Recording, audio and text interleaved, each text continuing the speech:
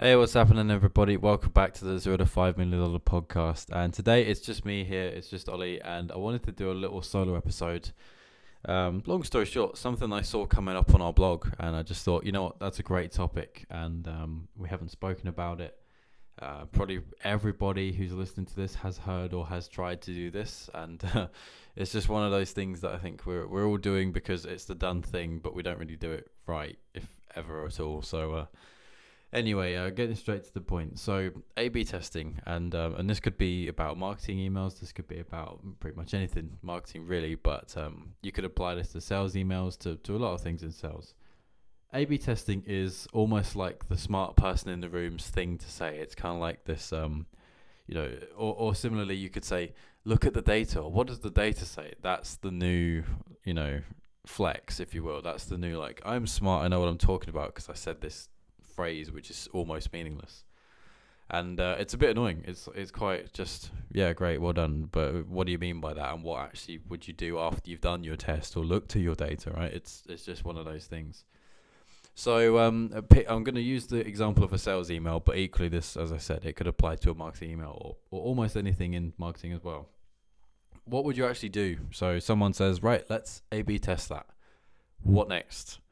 Where this actually goes wrong, like anything in basically a science test, if I'm going way back to school right here, so many years ago now, one of the first things I ever learnt in science class was you only have one variable, otherwise it's useless. You're going to have so many different things can happen which would skew the results, which means your reading of it is going to be wrong or open to interpretation, which is not what you want.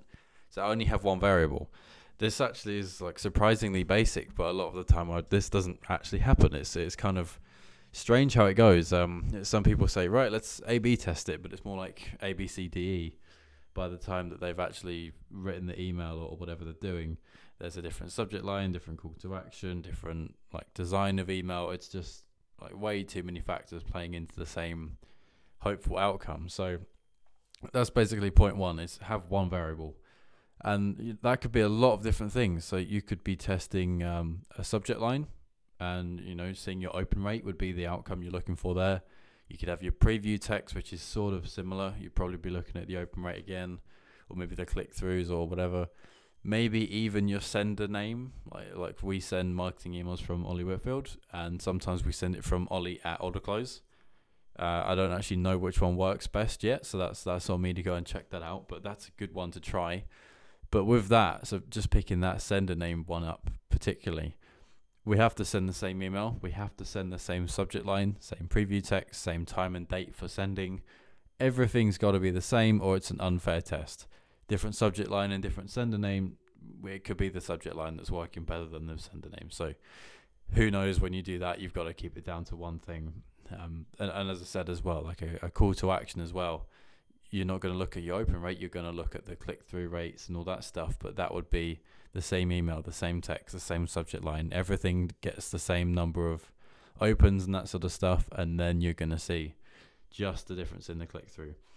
One that I've not actually seen many people experiment with, and we try this, it's difficult, it takes a bit more time and effort.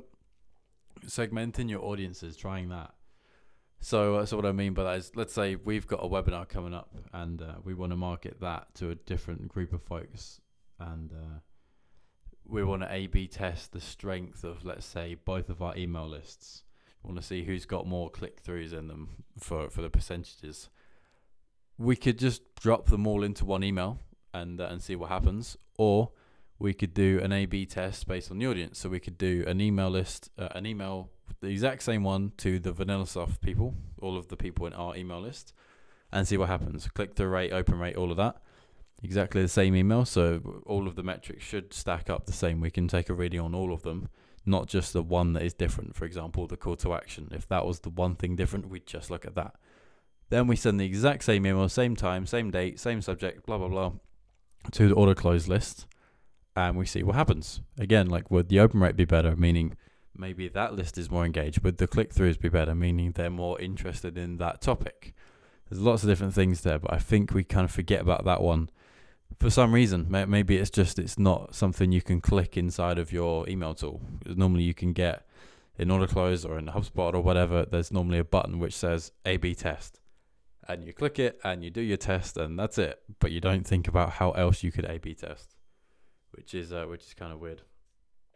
One thing that I googled this to see what other people are saying about A/B testing. Not a lot out there, which is kind of funny considering how much people talk about this.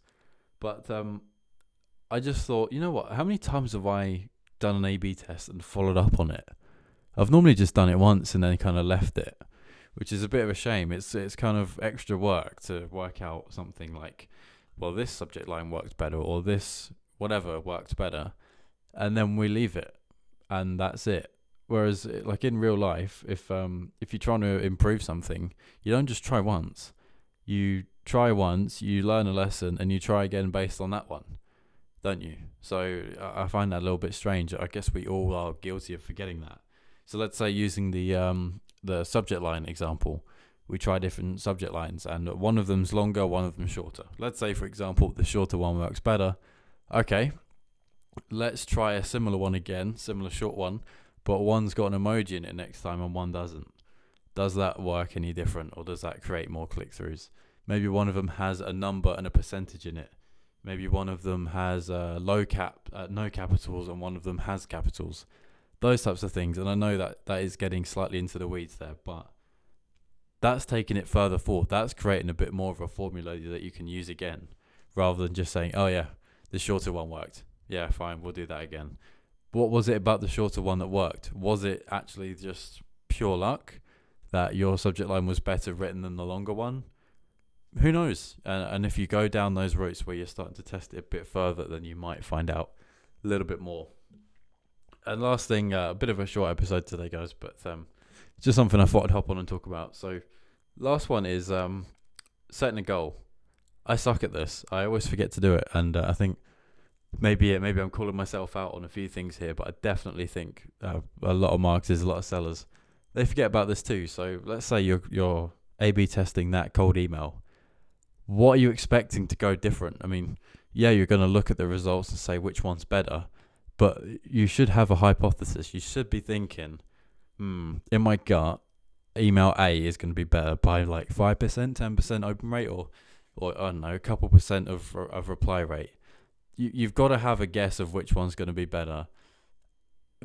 Otherwise, you're not informing anything. So if I just blast out an A/B test and I don't care which one's going to be better, I don't think one is going to be better than the other, what do I stand to learn? I'm either going to be proven wrong or right if I have a guess of which one's going to work best and by how much the difference is going to be there.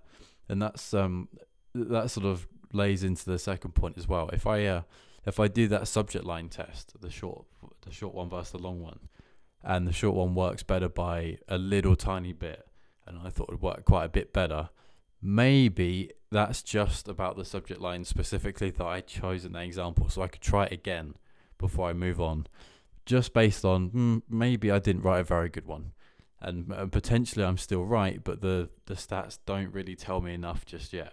And if I'm expecting maybe 10% better open rate, or maybe 5% is more realistic, possibly I get closer to that number if I try it again, just based on that one example. So the point being, don't test once, test a few times, but have a goal.